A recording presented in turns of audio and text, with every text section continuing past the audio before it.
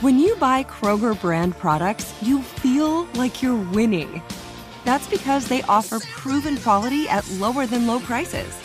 In fact, we guarantee that you and your family will love how Kroger brand products taste, or you get your money back.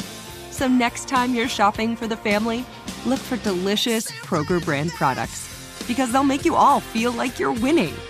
Shop now, in-store, or online.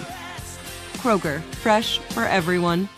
Hi, I'm Michael Rappaport. And I'm Kibi Rappaport. And together we're hosting Rappaport's Reality Podcast. We have a passion for reality TV, and we're inviting you into our living room. We're dissecting the drama, and we're giving praise to the single greatest form of entertainment on television today. That is right.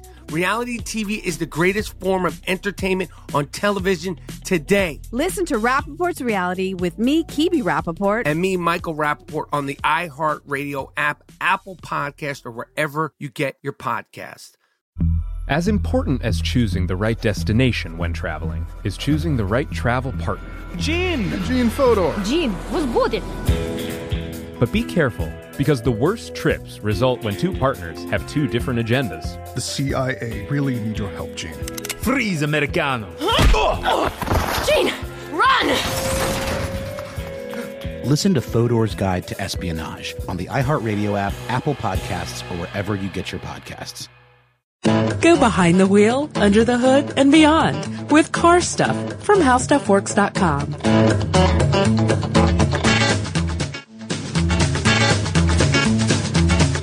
Hey everybody, welcome to Car Stuff. I'm Scott Benjamin. And my name is Ben Bolin, and today we are going to talk about a very interesting, what would you call it? An incident? An idea? Well, I don't know. I mean, we get a lot of listener mail about alternative fuels. Yes. And this is an alternative fuel vehicle, all right. It certainly is. Yeah, this is one that I don't know how to classify this.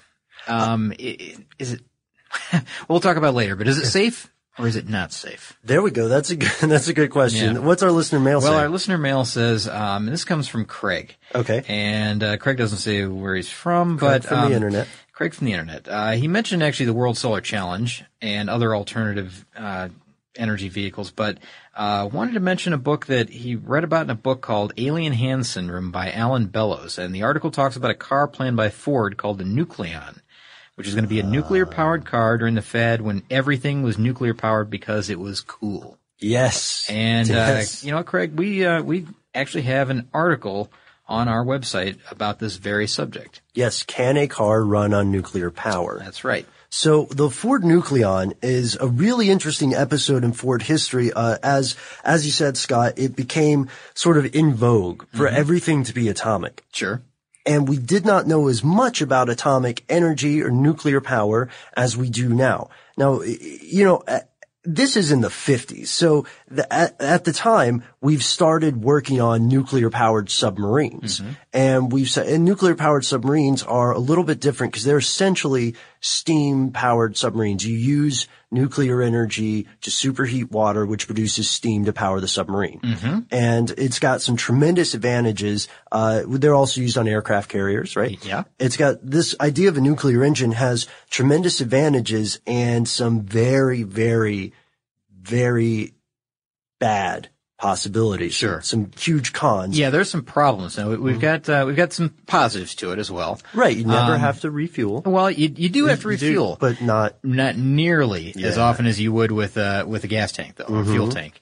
Yeah. We're talking, boy, you know, if it's done now, they were talking back in the 50s. They were talking about, and this is a 1958 vehicle from Ford. It was a concept that never made it to production, of course. Right. In fact, they only made a scale model of this thing. They made a 3/8 scale model, and it's actually on display at the Henry Ford right now in Dearborn, Michigan. But the estimated distance that you could travel without refueling is right around 5,000 miles before you had to refuel its what they called a power capsule. Yes. Because remember, they're not really building this. This is all just kind of wondering what it would be like and how it would happen. Yeah, this is speculation and estimation. But if it was done now, with the advancements that they've made, they say that, between Phillips, you could go for as long as, 3 to 5 years without refilling. Mm-hmm. And that's probably based on, an average national, mileage. It was like 15,000 miles is the average, national average at this point. Sure, in the United States. So 3 to 5 years of that type of mileage between Phillips, that's, it's not bad. No, it's not bad at all. The idea being when they originally had this idea is that when you did the Phillip, you would almost be switching out a reactor or something. And you had and they had, at the time, they had a couple of design flaws they had to address. Yes. The passenger compartment of this vehicle is way in the front, much further than the typical car. We've got some different pictures of it where it's like sticking out in front of the axle. Sure, yeah.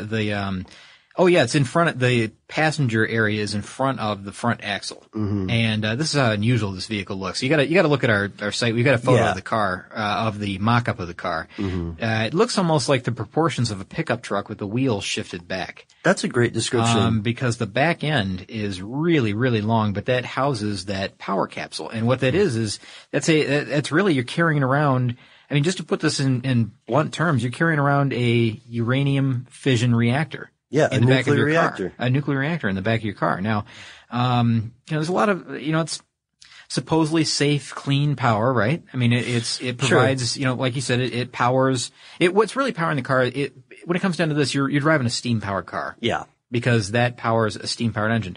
Now, there are some negatives. You want to talk about the negatives? And I mean, yeah. Let's talk about the negatives, because the negatives really, as we'll see, ultimately determined the future of this vehicle. Yeah, the fate. The fate is a much better word, Scott. Yeah. So the nuclear reactor, the power capsule is way in the back because it needs really heavy shielding, and you want to keep the passengers away from the atomic power source. But at this time, that shielding was not only very, very heavy, but it was also, there had to be a lot of it. You know what?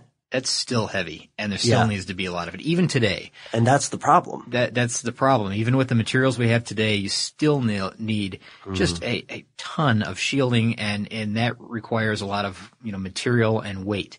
And, so the problem is that, let's just say that, the shielding for like a typical reactor, I mean, just in general. Comparison. In general. And this is not exact, but, you're going to have, 3 layers of several feet of concrete. Well, actually, you're going to have 3 layers of shields plus several feet of concrete.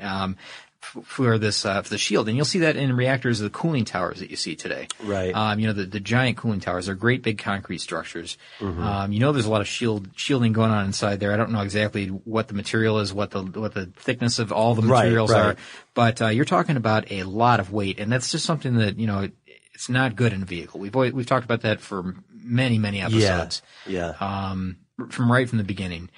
Weight equals low efficiency. Right. And there's also, so like mini concept cars, this operates on a kind of field of dreams conceit is what I call it. Like, if you can imagine it, the technology will come. So there were assumptions here. The chief assumption being that we could successfully miniaturize reactors to that point. The second assumption being that we could successfully solve the weight problem of shielding. And the third assumption being that this could somehow be safe in a fender bender. Yeah, that's right. So some of the problems here, you've got accident issues. Yeah.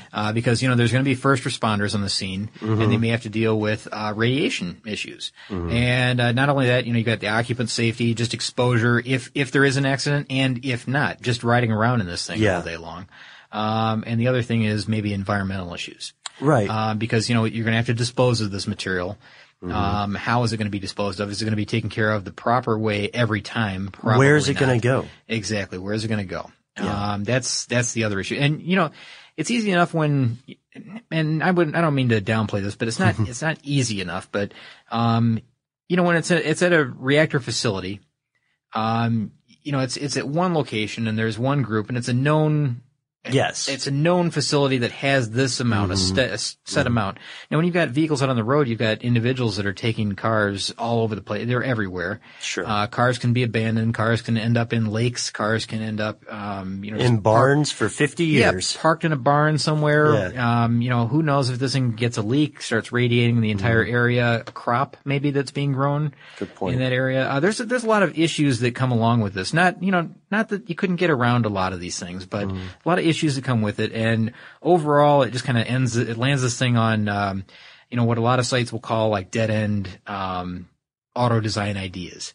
Because, you'll see some of these lists that have the top 10 ideas that failed for whatever reason. Sure, yeah. And the Ford Nucleon will be on that list. Usually. Inevitably, actually. Yeah, inevitably. So Craig, we hope that we're giving you a good look at what the idea and the advantages and disadvantages of the Ford Nucleon are. Now, the main thing here, of course, is some of the design obstacles, but also the risk of accidents involved with every car being nuclear powered. It could very quickly make a very bad situation. Now, it's not to say that atomic vehicles themselves are a terrible idea, because the Navy has an excellent safety record. And the U.S. Navy is probably in the United States the main possessor of nuclear powered vehicles. Yeah, that's right. And you know what? A couple of quick things that I want to mention before we wrap it up here, because there's a couple of recent happenings in this area, and you wouldn't believe it really, but it is happening. Now, late last year in 2010, October, believe it or not, there's a new form of uranium that's been found. It's actually been created. It's kind of a new molecule that they've made. It's a uranium nitride. And what it does is it offers cheaper and safer nuclear fuel. The molecule actually extracts more energy from the fossil fuels, making cars more fuel efficient. So it's let's see, who made this? Los Alamos National Laboratory. They're the ones who created this. And basically, this uranium nitride rips the hydrogen atoms off of a carbon atom. Which is really difficult, I guess. That's what they say. Yeah. I would think it would be. But in all, I mean, they say that, for this to be really effective, for it to, be used in combination with gasoline to be, make it more, energy efficient. Sure. To actually fuel a car, it would have to become a catalyst. And the problem is that right now, it's not a catalyst. Uranium nitride is not a catalyst. So, there's some issues with it. Now, that's an article in Discovery News. If you want to look up, the information about it, I've just skimmed over it here, but, right. The article's called New Kind of Uranium Could Power Your Car. So take a look at that. And that's kind of one of the later things in this. And the last thing I want to mention here is a very recent Cadillac concept, that has a funny name. What is it? The name of this thing, did you see this? Not yet. There's a nuclear powered Cadillac concept in 2009. So this is, 50 years later. Cadillac comes out with this. It's called the Cadillac WTF. And I'm not joking. So, oh gosh. Those of you texters out there know what that means. Yeah, but, Battlestar Galactica fans, that's what the frack. The Cadillac, it's called the Cadillac World Thorium Fuel Concept. Okay. And, it's just a concept, of course. There's nothing real about this. It's just a shell.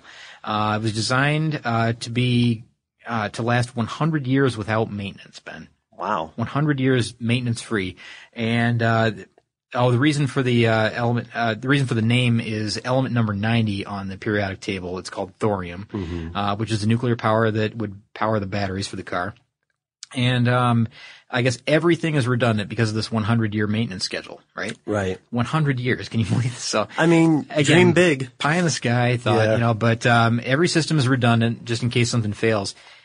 All the way down to the wheels. You do not have to change the tires and wheels ever on this vehicle, really. I mean, if you want to get down to the 100 years. Now, they require adjustment every 5 years, but there are 24 wheels on this car, Ben. And when I say that, you may think, how's that possible? But it's really, it looks like 4 wheels at each, one at each corner. But it has 6 thin wheels at each corner. Like sandwiched? Almost. Like bicycle tires, a little bit wider than bicycle tires, all lined up in a row. Okay. And, each one has an induction motor attached to it. Crazy. So it's nuts. I mean, if you want to look it up, it's called the Cadillac World Thorium Fuel Concept. Or WTF. Cadillac WTF.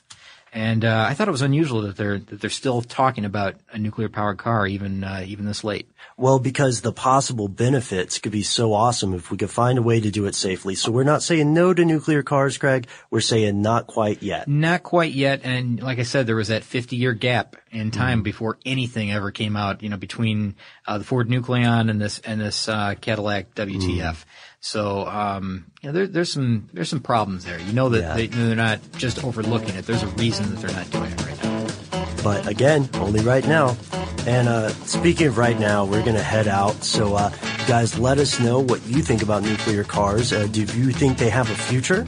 Do you think that there might be a possibility that they happen in our lifetimes, or is it a terrible idea? Yeah, what are some of the other problems that we're not thinking of? Yeah, tell us about them on Facebook and Twitter. You can find our articles on our website, howstuffworks.com.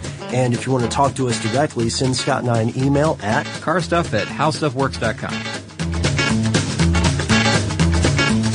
Be sure to check out our new video podcast, Stuff from the Future. Join How Stuff Works staff as we explore the most promising and perplexing possibilities of tomorrow. The How Stuff Works iPhone app has arrived. Download it today on iTunes.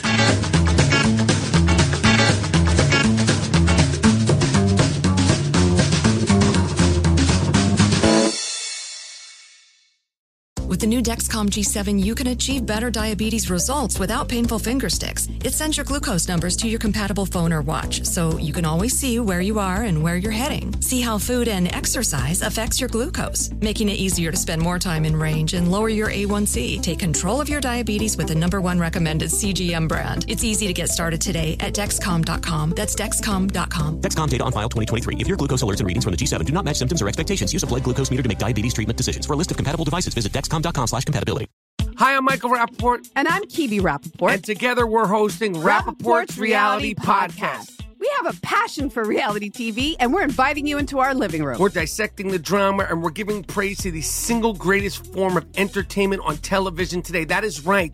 Reality TV is the greatest form of entertainment on television today. Listen to Rappaport's Reality with me, Kibi Rappaport. And me, Michael Rappaport, on the iHeartRadio app, Apple Podcast, or wherever you get your podcast. As important as choosing the right destination when traveling is choosing the right travel partner. Gene Fodor. Gene, was будет? But be careful, because the worst trips result when two partners have two different agendas. The CIA really need your help, Gene. Freeze, Americano! Gene, run! Listen to Fodor's Guide to Espionage on the iHeartRadio app, Apple Podcasts, or wherever you get your podcasts.